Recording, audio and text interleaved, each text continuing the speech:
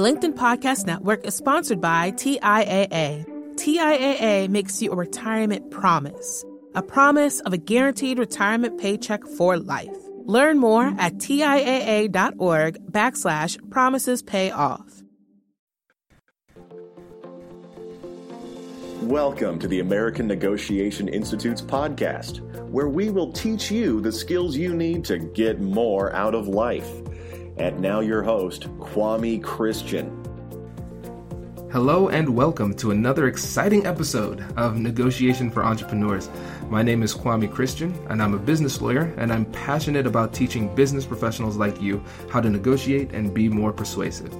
So, I am super excited for this episode, just like I was last week for last week's episode, and we're going to continue our car negotiation series. So this series will give you some insight not only on how to negotiate for your car in particular, but it will also give you great insight on how to negotiate in general. So if this is your first time listening, welcome to the podcast. But before you continue listening, I'm going to need to advise you that you take some time and listen to the last episode, which is part 1 of this series.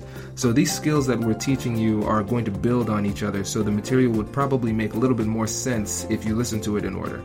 And before we jump into this episode, I want to remind you of the freebie that I introduced last week. So if you or a friend are going to be buying a car soon, I recommend that you spend the $0 necessary it takes to download this freebie. So if you go to the AmericanNegotiationInstitute.com/car, and so again, that's AmericanNegotiationInstitute.com/car, CAR, you'll get a free car negotiation worksheet that you can use to go through and make sure that you get the best deal possible. And so, who likes saving money? I like saving money. So if you go through this, you could save hundreds or maybe even thousands on your next car purchase. So I think that $0 is a pretty solid investment. Also, if you find this information helpful, please leave a review and subscribe. My goal for this podcast and the American Negotiation Institute in general is to teach these skills to as many people as possible. So leaving a review really helps our goal because it helps the search results, which helps us to reach more people. So by leaving a review, you're spreading the love. And now, the moment we have all been waiting for. Our interview with car enthusiast and negotiation expert, Kyle Reset. So Kyle and I go way back. He's one of my best friends from high school, and he has particularized knowledge in this field because his father owned a car dealership for well over 2 decades. In addition to this, Kyle has the opportunity to negotiate almost every day in his current role at a real estate development company. And, as fortune would have it, he just negotiated for a car last week, so this information is really fresh in his mind. So he gives us a play-by-play on how that negotiation went and what kind of tools and techniques he was able to use to get a better deal. He also offers some really great intel on what's going on in the mind of the salesperson, and getting that insight is going to be crucial for when it's your turn to have this negotiation. And before we jump into the interview, also want to say, before the interview started, he reminded me of a story of how he first got interested in negotiation. And what's really funny about it is that I'm in the story and I completely forgot about this situation. And it happened in high school, and I think it gives a really fun insight on the way I think and the way I approach business. So I'm going to put that little nugget at the very end of everything. So think of it like a hidden track. So when the whole episode is done, you can listen in and hear Kyle and I jump on the giggle bus and just laugh and think about times gone by. So yeah, but without further ado, let's just jump right into this interview. I am here with my good friend Kyle Reset. We have been friends, I don't want to say how many years, but since before high school, right? Mm-hmm. Yep. It's been a while. But so I'm excited to have him here because Kyle negotiates every day in his job, but he has a lot of industry knowledge when it comes to car dealerships because his father owned a dealership. So Kyle, go ahead, give us a brief intro to you, and then we'll jump into the interview. Thanks, Kwame. It's a privilege to be here today, and I'm just excited to get to share this time and share my experiences with you. So a little bit of history on me. Like Kwame said, I go way back. We went to high school together, grew up in the same town together. And then I ended up going on to get my degree in supply chain management. And a big thing about supply chain management is negotiations with suppliers. So in my career, I ended up, I worked for a company in Cleveland, and we are a large real estate development and management company. And my actual title is I'm a sourcing manager. And I'm responsible for the negotiation of material and service contracts for both new building construction and facility operations. So what are those kind of things? Just a couple examples are, like landscaping contracts. Every building needs landscaping. So somebody has to negotiate that for the property. And the property manager is not always the best person to do that. So what we do is we take our skills of negotiation and work with, large other corporate offices to try to negotiate contracts that are volume based on national leverage, and find, just other areas that can find value that a normal property manager wouldn't be looking for. There's other areas as well in new construction. You just look at, if we're building 10 buildings a year, we're going to try and put in some sort of agreement in place with a manufacturer. Maybe it's like things like appliances or paint or things of that nature where we're going to be buying a lot of it. So we'll put in volume incentives in a contract, rather than just on each specific project. That project manager, is only looking at their one job. So we bring a lot of volume focus and try to negotiate these large multi-million-dollar deals. I love it. With that said, this is obviously a special area of interest for me. I have a huge passion for cars. My dad was in the business for 49 years, recently retired. And I just remember growing up, he always had a different car that he would drive home every night. And I would just be so into it, looking at it, wanting to know everything about it. And he would just always tell me his tips and tricks of the trade. And I actually always thought that I wanted to sell cars. But then, he explained to me that it's a hard business because you have people coming in every day wanting to negotiate. And he goes, it's actually a lot more fun to buy them than to sell them. So that's when it made me start thinking about, buying things. And, here I am 10 years later buying things. It's not cars, but it is something that I really do enjoy. That's really interesting. So, and I think that breaks a common misconception of people where people think, oh, the car salesman loves this thing. Loves this negotiating thing. But I never would have thought that he would prefer to buy than sell. Yeah. I mean, it's just like, you look at cars and it is the one industry that everyone looks at it as being super negotiation heavy. It just has that common stigma that it's the one thing you have to negotiate. When the reality is, I've heard it on your other podcast, you can negotiate anything. Every conversation you have is a negotiation, but there are so many tools out there to negotiate cars. There's tons of websites, to give you research, and they put their pricing right out on the website. And, the reality of it is, I mean, the two biggest purchases in your life is your house and your car. And your house is kind of stuck in a location. So they kind of have that advantage. Whereas a car, there's tens of thousands of that exact same car around the country. So you have many places to go. And there's a more defined market for it. And that's where all these tools come in place. So it's an area that people have just really focused on. And so the negotiation power has really changed from, over the years, the seller to the buyer, because we have so many tools. And that's, we'll talk a little bit more about that later. That's interesting. And that goes into one of the key negotiation points when it comes to power and leverage, because knowledge is power, information is power. And before, it was only the car salesmen and the dealership that had the information. So you were kind of at their mercy, but now we can have endless amounts of information just at our fingertips. Yeah. And like I said, my dad was in the business for 49 years. So the first, you could argue, 30 years before the internet came around, it was really hard. I remember him showing me a Kelley Blue Book. It used to be this little book. It wasn't an online tool that people could go to. So they didn't have any idea.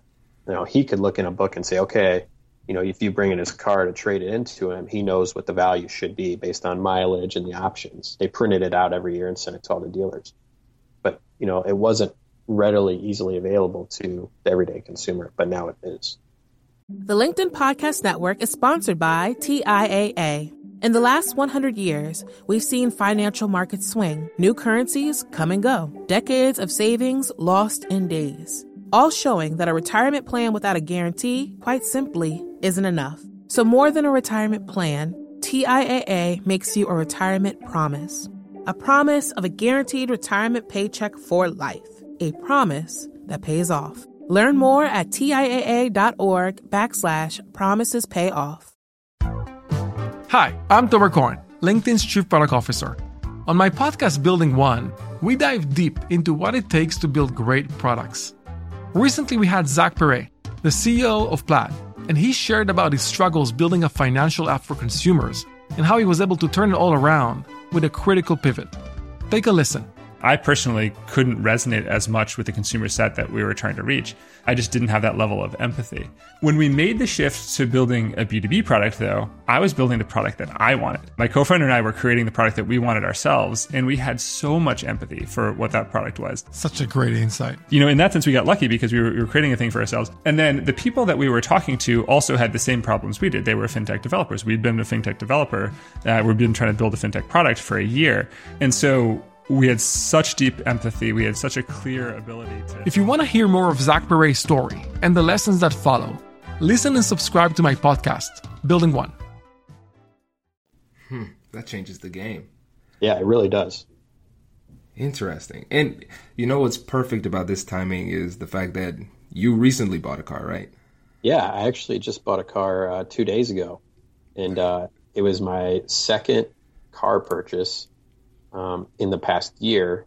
And the reality of it is I haven't had a whole lot of car purchases before that because I was buying them for my dad. So it was much less of a negotiation with him. He was already giving me the best deal possible.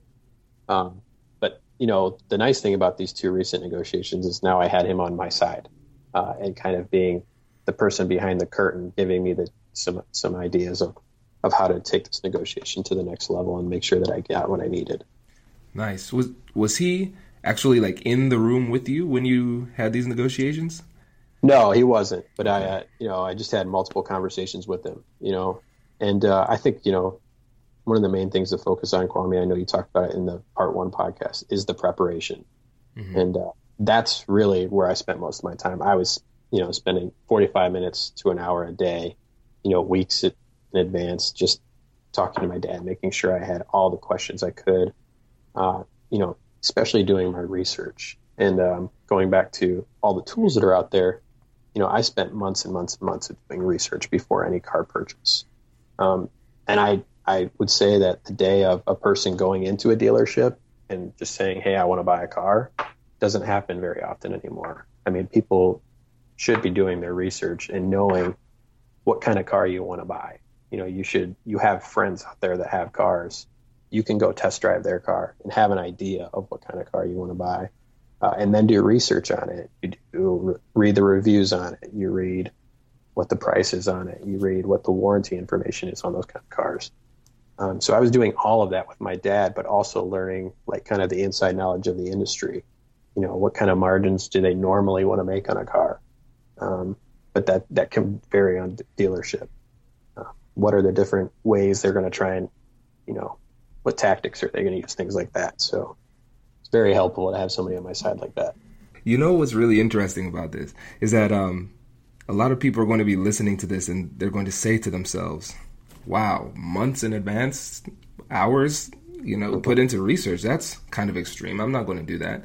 But when you think about the benefit on the other side and you kind of try and quantify that, it's well worth your time. Because when you negotiate, it's one of the few times in your life where if you were to give yourself an hourly rate, it would be hundreds and hundreds of dollars per hour, that you are earning by doing this preparation. Yeah, and I don't think that, you're required to do months and months and months of research per se. I did because I enjoyed it. First off, I really liked reading up on each type of car to really decide, was this the car for me? If you kind of know like what the car is, you can find out what you want to know within several hours of research. But the excuse of not doing any research is not a good excuse at all. I mean, really, you could do it on your phone walking into the dealership and at least know what the fair purchase price on the car is. Right. So the amount of time you put in is as much as you want to, but I totally agree. I mean, you're just paying yourself with the more knowledge that you have. Exactly. So tell us a little bit about the tactics that you employed, some of the strategy that you employed during the negotiation. Yeah, so both negotiations that I had were a little bit different. I bought used cars, but I bought relatively low mileage used cars. That's kind of always been one focus of mine. But that's a little bit different market than a new car market. So a new car market, one of the tactics that you have to know is that every single new car has one price. So one dealer pays the same price as another dealer. It's just what they want to make and what they want to pay their salesmen. It's a little bit different. Sometimes as well, they'll put some add-ins, like maybe they'll put some floor mats in or they'll tint the windows, things like that. And then they can charge whatever margin they want on that. So you should kind of have an idea, if that's an added on part of the car, what does that cost? Tinted windows might be $200 extra, but they're charging you $1,000 for it.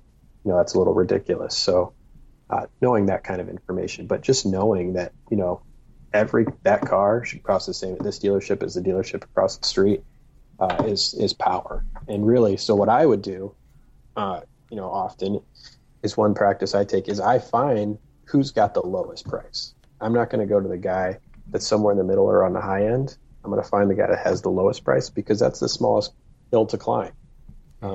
If you go into a salesman and you're going to try to cut him $5,000, even if he's $5,000 over the price, that's a big number to him. It's a big margin to the dealership. And even if it's wrong, it's hard. But if it's already down and you're only trying to cut him a few $100s, it's much easier to swallow. They do that every day. So doing your research there and finding, one of the lower priced cars, but still in fair market value, is always a best practice and tactic of mine. Okay, wow, that's really helpful. Because when I was thinking about what I was going to do with this one, I was going to go for the most expensive one and see how low down I can get him to see how big of a chunk I can get him down. But strategically, I should just go ahead and start with the lowest one because that would be the easiest place to start. That's what I like to do, and it's been successful. It's because at the end of the day, I'm paying the lowest of the low then because I don't stop there. I'll go in, but the chunk that I'm trying to take out is much smaller, and they'll normally turn it much quicker. So, and again, that's just one area to focus on as well. There's many other areas that you can focus on when negotiating on a car. Interesting. And let me ask you about these add-ons, because you said, so we have the base price for a new car that everybody pays. Then they would try and charge you more for those add-ons. How can we find the price, like essentially the fair market value of the add-ons? Well, just simple things like I said, if it's floor mats, you can go on the internet. You could look if you wanted to buy floor mats yourself. You could even go, if it's a new car, you could go to maybe if it's Ford, for say, you could go to the Ford's parts website and you could probably find what those floor mats actually cost to you and see if it's different than what they're putting in the car. Oh, wow.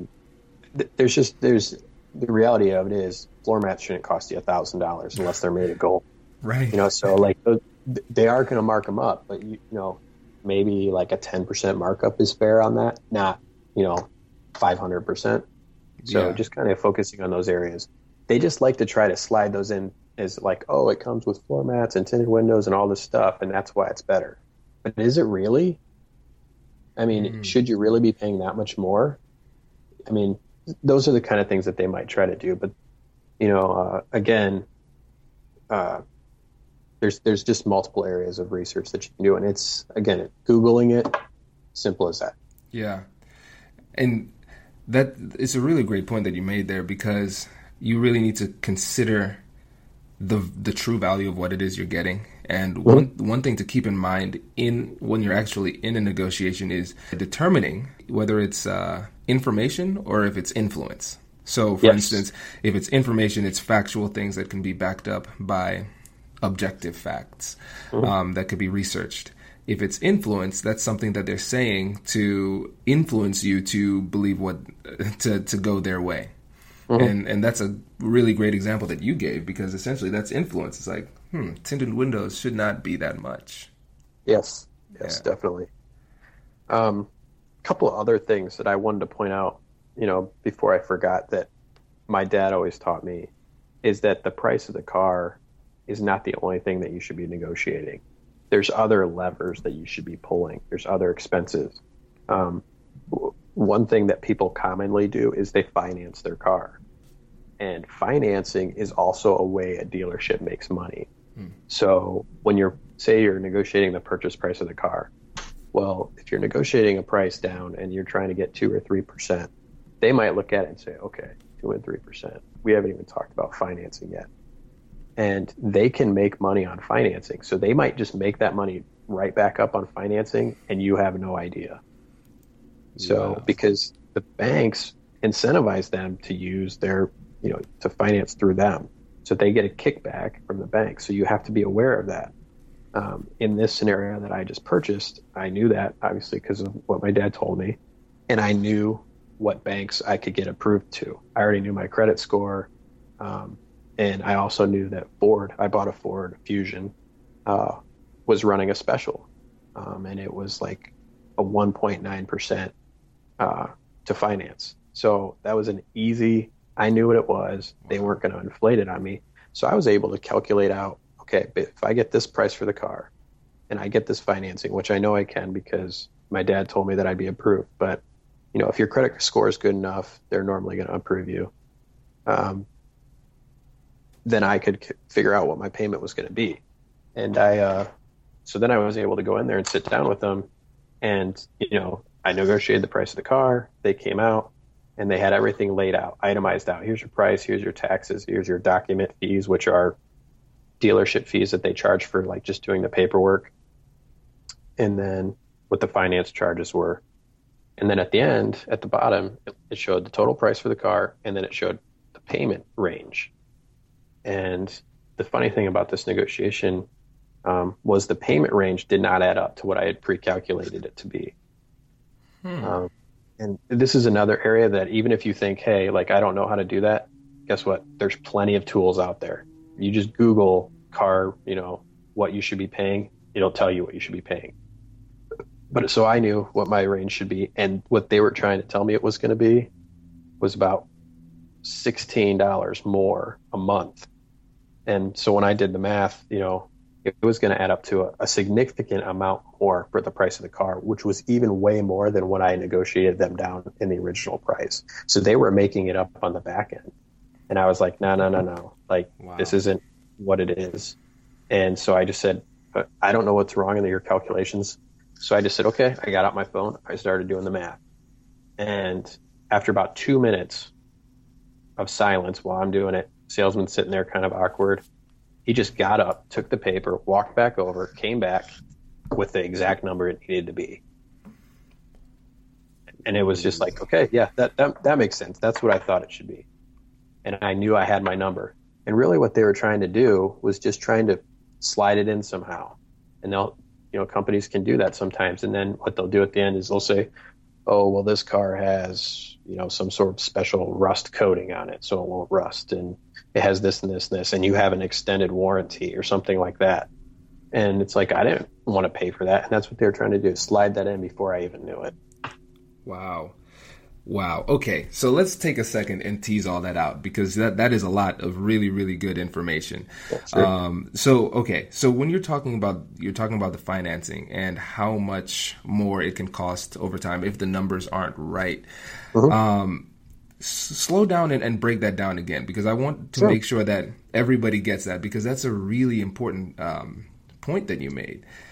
So when it comes to the monthly payments, like, what kind of things should we be looking out for? Like, how can we protect ourselves, like, actually in the negotiation with them? Well, like I said, if you do the research beforehand, okay, and it should tell you based on, let's say you're doing a 60-month, which is pretty standard anymore. You do a 60-month loan on a car. They'll have different ranges of your interest, anywhere from 4 or 5%, and it could be higher depending on your credit score. If it's not very good, you might have a higher rate. And it can go all the way down. On a brand new car, you might even get 0%. So it might not be an issue. It's commonly on used cars, they'll have a little bit higher percentage. Mm-hmm. So, but you go right on a website, you tell them what you think your percentage should be, and it pops it all out. And it'll most of the time take into account taxes. It won't take into account document fees, but those are normally the only two additional costs that should be in there. So you should be able to get a pretty good number of what you think your car should cost you in terms of that rate. And just knowing that rate is what helped me, was knowing that, hey, let's just say the number's $400. Like, I knew I was going to be at $400 and they came back at $415. I'm like, it doesn't add up. Like, this math should come out to $400. But what they were doing again was they were taking some extra things they said they were putting on the car that I was like, hey, I'm not paying extra for those. And they were just going to say, hey, this is an extended warranty. That's going to be $10 additional. They didn't lay that out anywhere, but they were just sliding it in. And then what they do is later, when you're sitting down signing your paperwork, they're like, oh yeah, you have an additional 12 months warranty on this car. And you're kind of like, oh, that's great. That's cool. You didn't realize that you paid for it.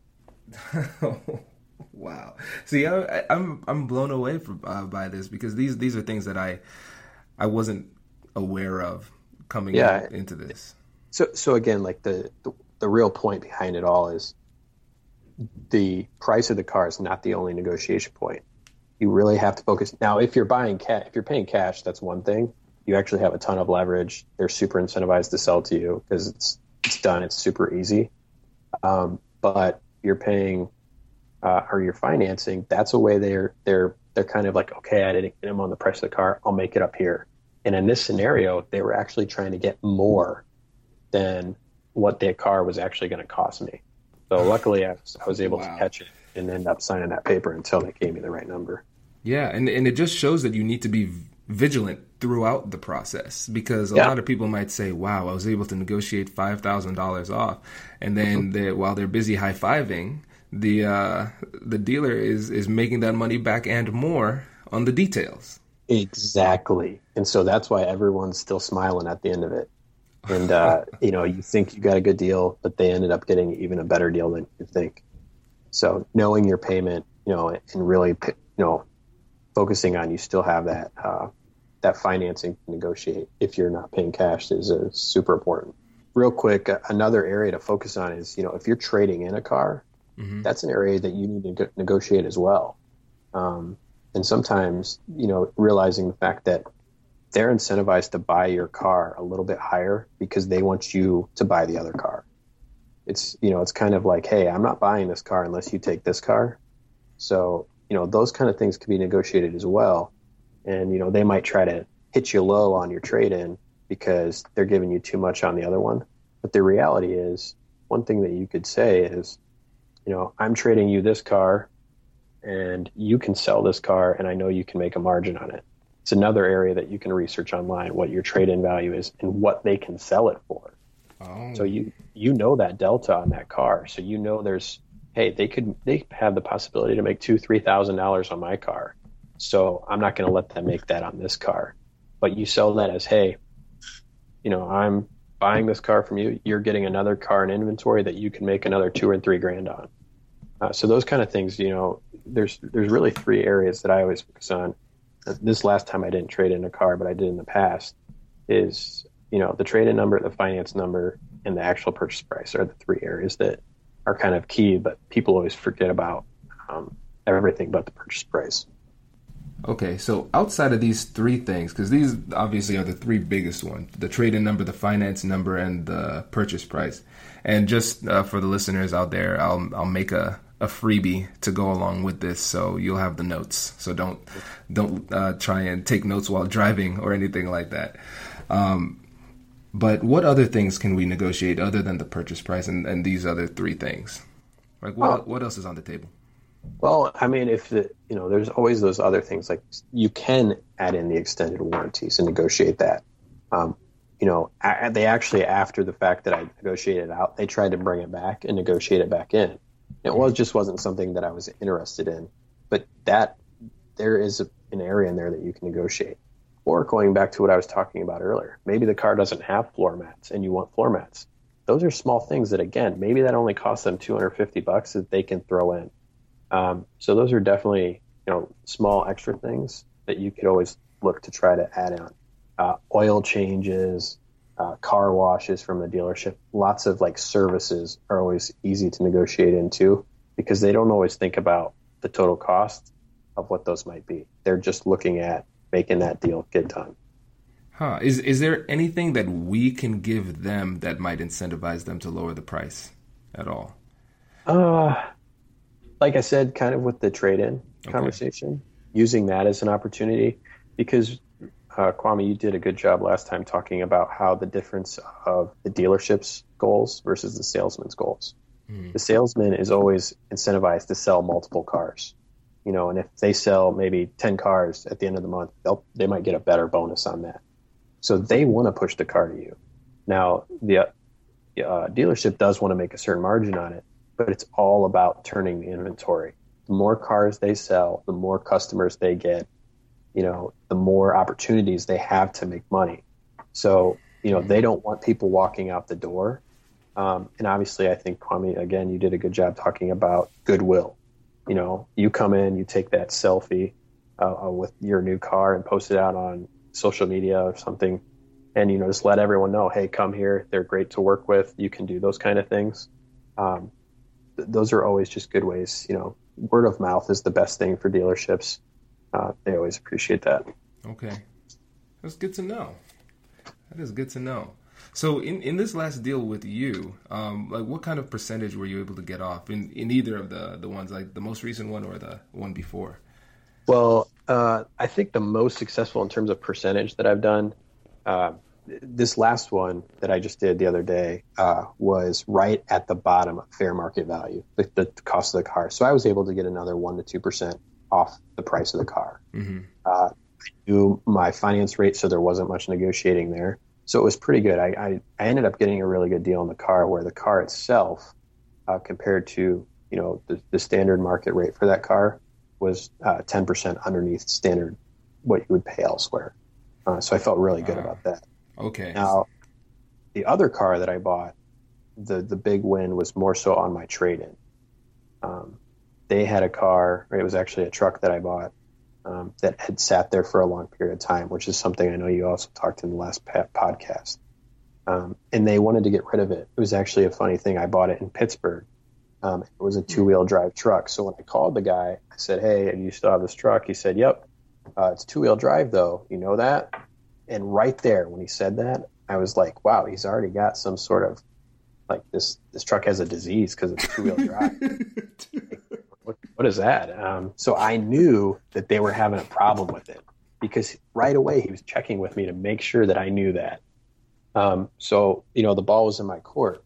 Now, the price on the truck, because it had been there so long, they had dropped a significant amount. It was actually 20% under market rate. And so I was pretty excited, and that's the reason why I was, considering it, driving all the way to Pittsburgh. But what I did tell them is, I had a trade-in, and I wanted to make sure that, I had to have that trade-in, or else this wasn't going to happen.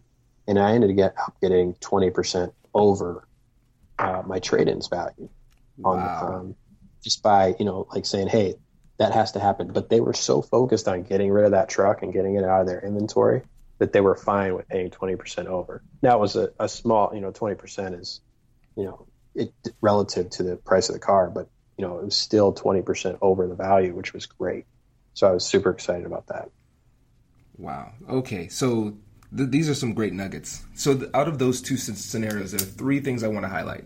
So the first big thing is just kind of going back to what you were saying on not just focusing on the price, but focusing on the trade-in value and the financing offers too. Because a lot of times we need to be realistic with what our goals are and be practical with what our goals are. Because like you said, if we just focus on the price, we might get knocked and not even know that we got knocked. So really being realistic with goal setting on each of these areas. So what's your goal with the overall price? What's your goal with the trade-in? And what's your goal with the financing? And making sure that the deal that you get is a great package overall. Exactly. Yes, definitely. And then another thing too, I really admire your listening skills in that, because as soon as he said 2-wheel drive, is that okay? You knew that was a problem. Mm-hmm. So that was impressive. Can you give another example of when, like, what other tells a salesman or salesperson could have that could let you know there's a lot of wiggle room?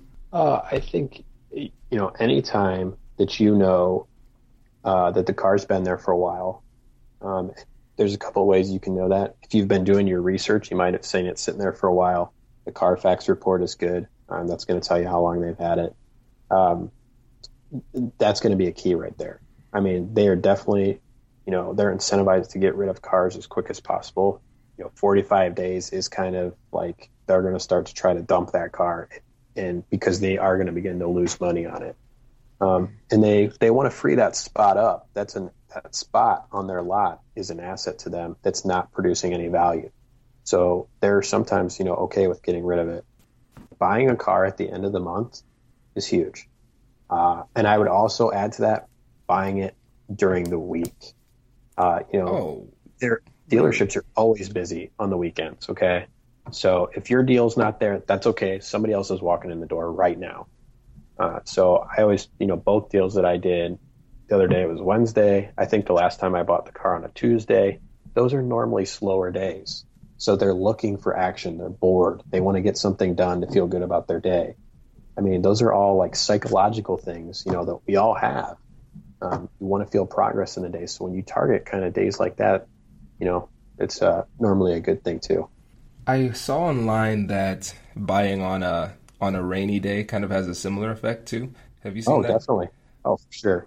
My dad used to tell me all the time, I would call him and he would just, he's like, oh, the weather's terrible here, so it's super slow. I mean, no one wants to be out, walking around a car lot looking at cars when it's raining. But when it's beautiful out, people are in a better mood too.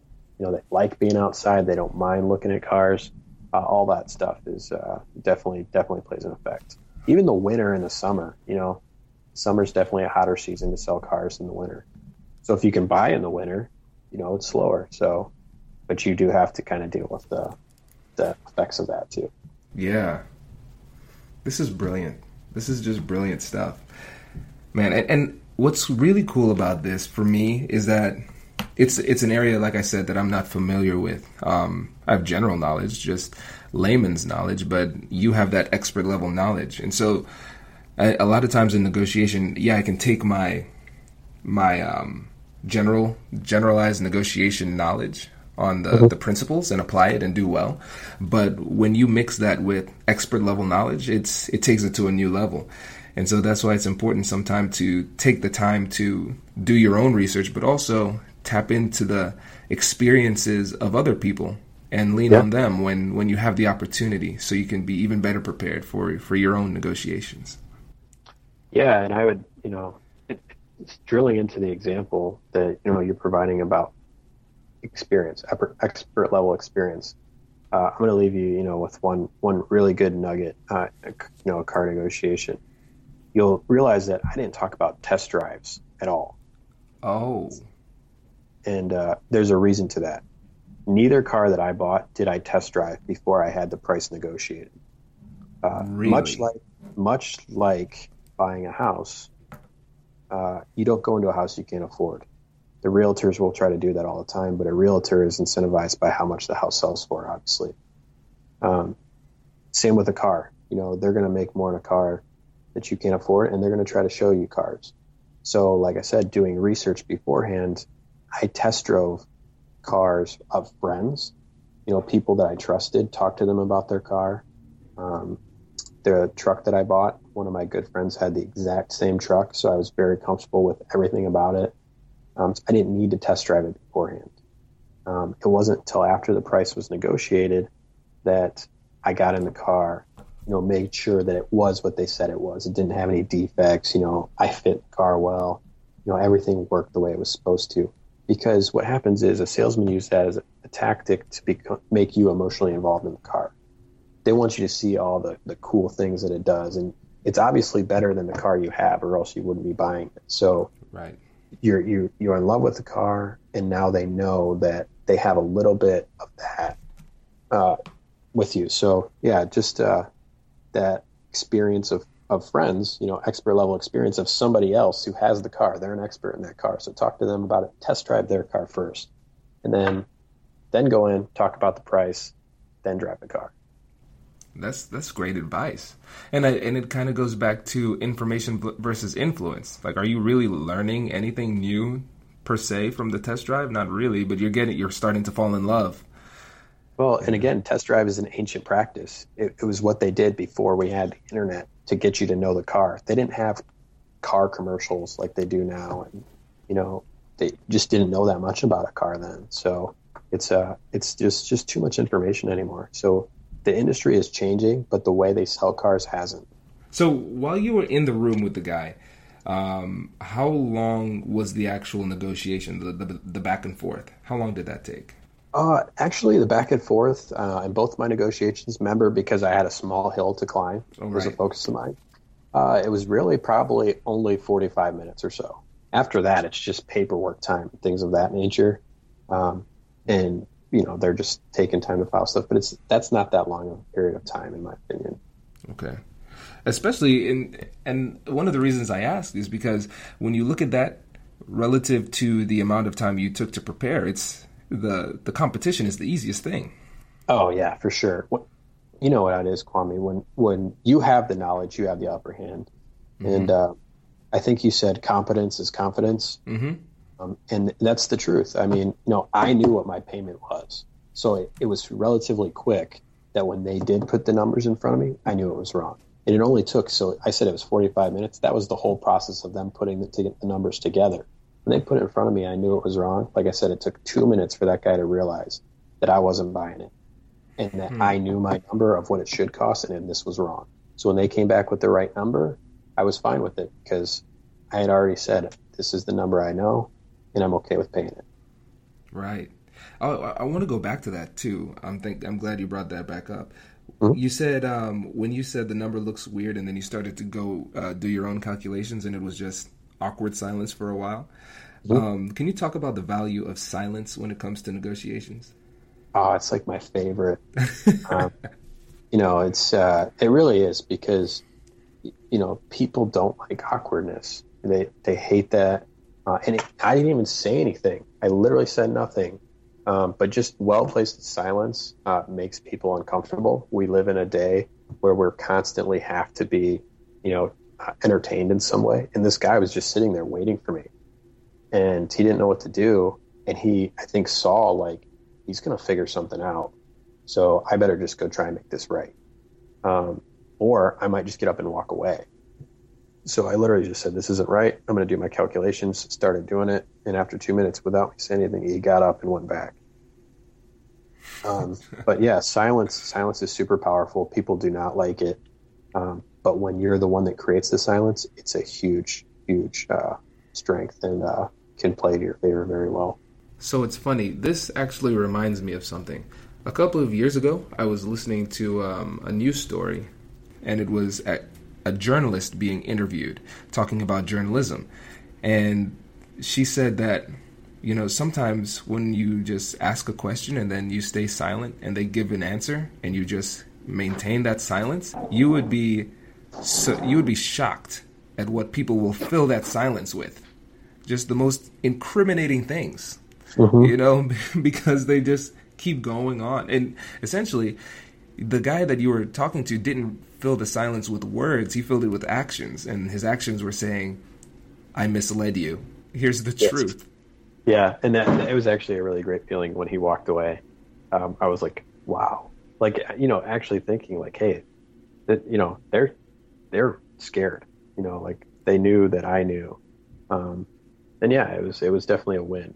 And I do that commonly in my day-to-day work. It's you just let the other people talk. Let them talk. Let them give you more information than you're giving them, and you're on a path to success. All right. What are some things that you would say to avoid in this particular type of negotiation? Speaking specific to cars, I think the one thing I said earlier is test drives. I'm not saying don't test drive cars, but if it's a car that you want to buy and you know you want to buy, maybe test drive a different car at a different dealership, or try to find a friend, because like I said, you're going to get emotionally involved in that car, and it's going to give them an upper hand that you don't need to give them. I would say another thing to avoid is, laying your cards on the table and letting them know what you're willing to pay. Mm-hmm. That's never a good thing. Once you put that number out, they'll find any way to hit that number. Sometimes they're going to try to sell you a car that's not worth that price. So, you got to hold that in as long as you possibly can. And then the last thing, getting emotionally involved in general in any negotiation is never a good thing. And if you find yourself getting there, it's better to just walk away, because once you're emotionally involved, whether it's you're angry about the situation because it's not going your way, or you're, just so in love with whatever you're trying to buy that it's making you pay more, you're going to walk out and a couple of days later and you're going to regret that. Right. And especially in cars, like I said, it's like the one area that it's common to negotiate. Like, even if you screw up one deal or it's not going the way you want, you can go to a dealership down the street. It's not that much further to drive that's going to have a similar car or even the same car, and you can start all over.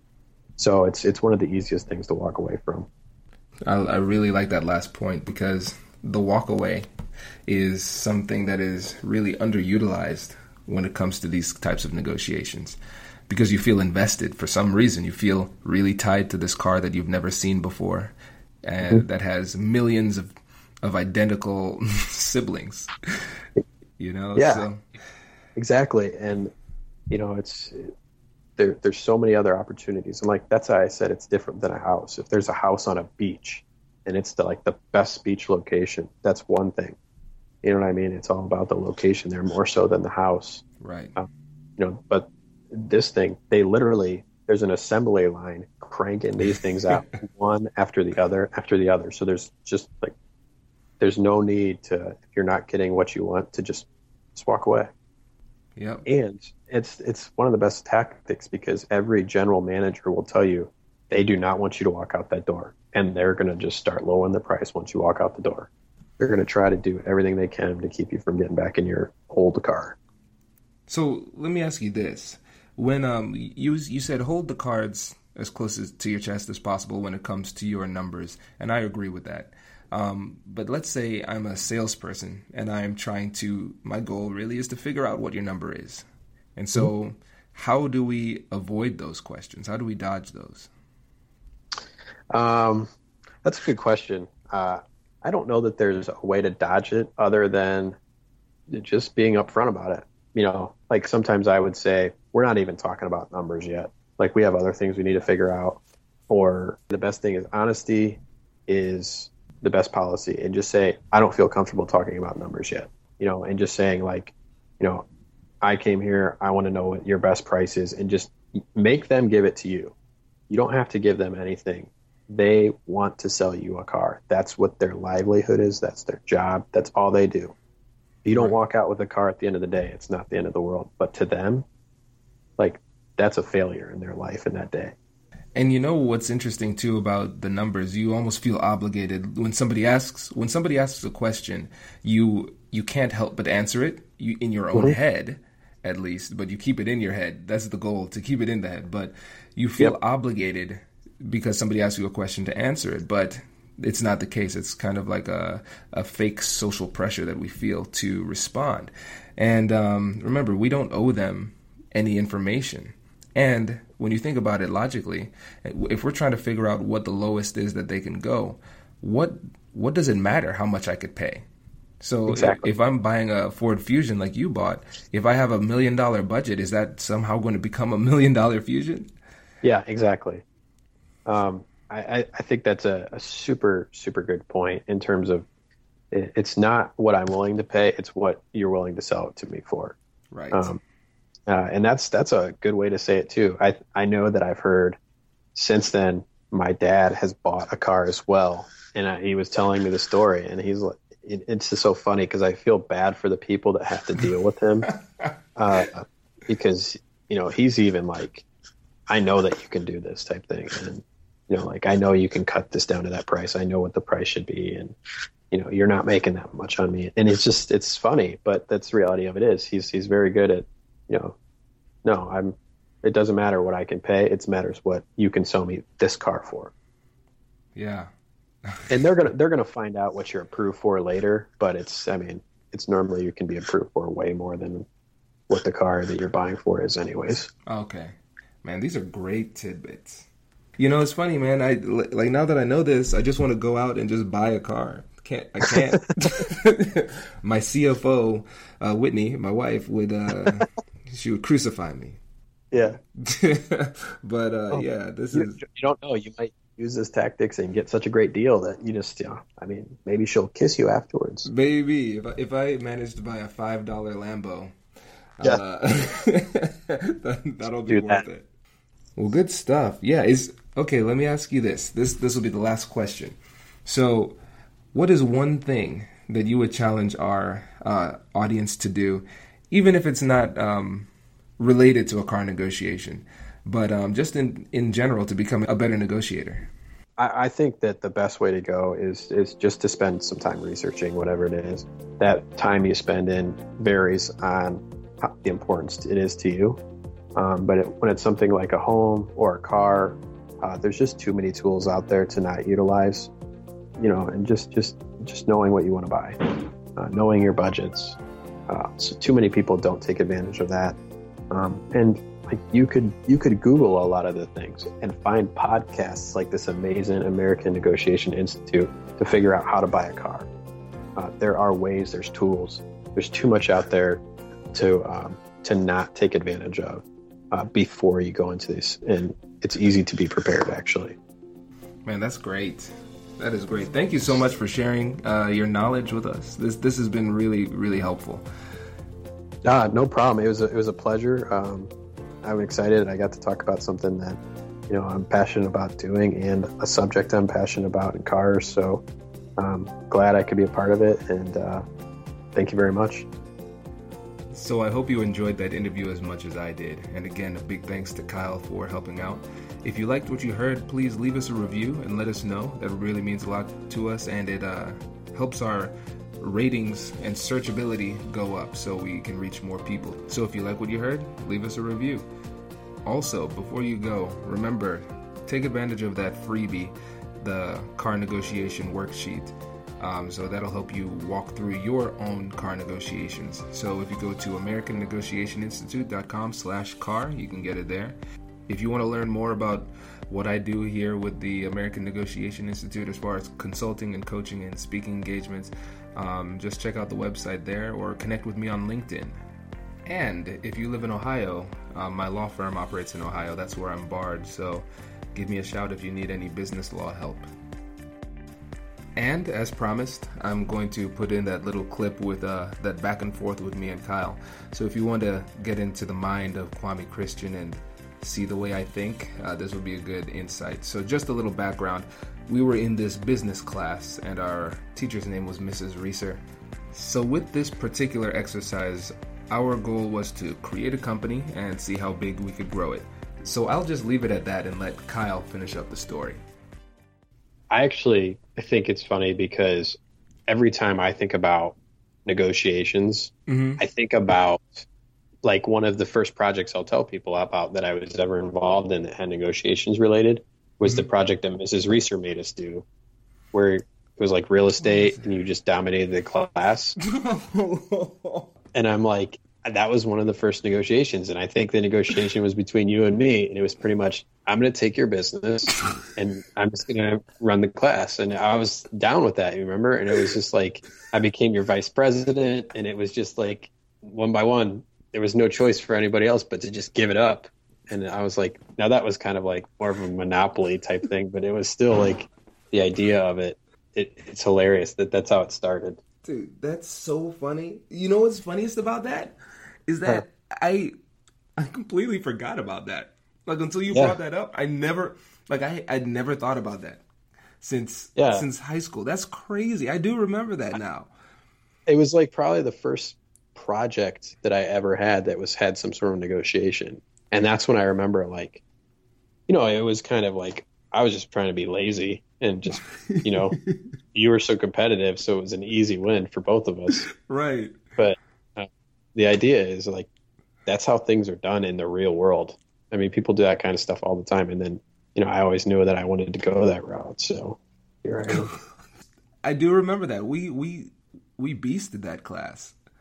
Yeah. And it was like we were the juniors and the seniors got so mad and then they try to do the same concept. And we're like, our corporation is way bigger than you can ever. We already had half the class. There was no way they could beat us. And I remember it was a competition for, like, just buying things up or whatever. You had to negotiate, and it was just like let's just make this quick. Let's just make you big so no one can compete. And oh man, we got an A. I know we got an A. We had to. So I hope you enjoyed that clip as much as Kyle and I obviously did. Keep your eye out for part 3, where I actually do the recorded negotiation. So we'll see how good of a deal we can get. So thanks again for listening, and I'll catch you in the next one.